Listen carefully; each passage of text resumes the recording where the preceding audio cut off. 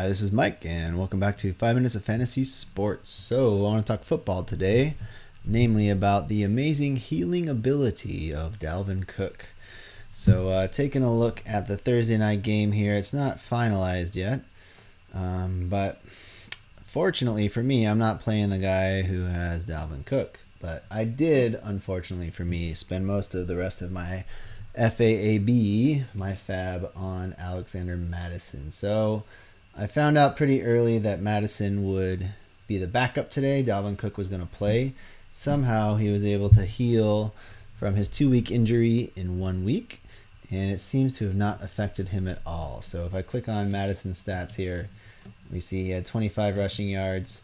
And then I go back to the team that had Dalvin Cook. Dalvin Cook has scored 37.7. So he's up to 205 in rushing yards. That's 23.5 points, plus a 3-point bonus.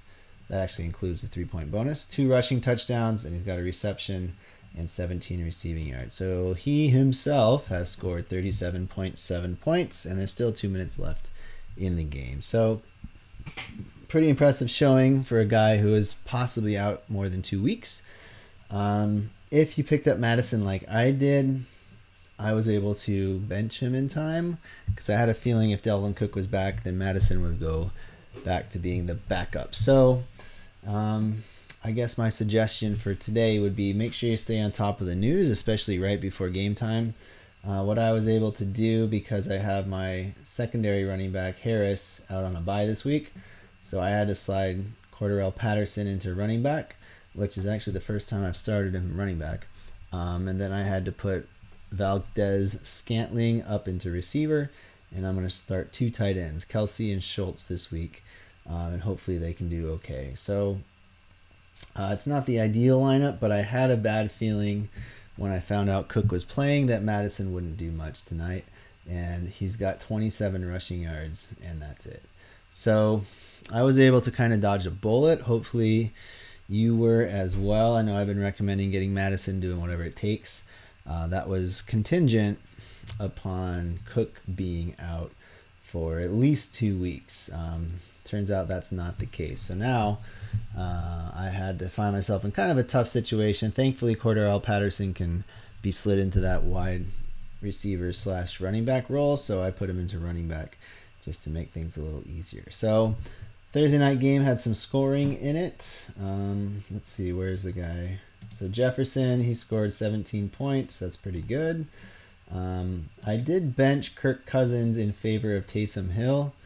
Right now, Cousins is at 14 points, 216 in passing, 2 passing touchdowns, an interception, and 14 rushing yards. So, not superly great. I think Taysom Hill should be able to eclipse that.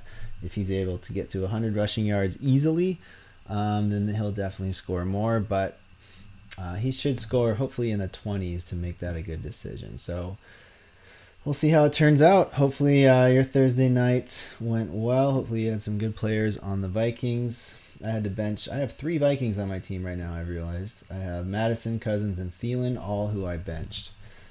So moving forward, the Vikings do have a relatively simple or easy schedule, I should say. But, you want to make sure you stay on top of who's starting, who's not. So Thielen was out for a while with an ankle sprain. Hopefully he's back next week. He'll have an extra few days to recover and get ready for his game next week. So that's it for today. Have a good rest of your day, and I'll talk to everyone tomorrow.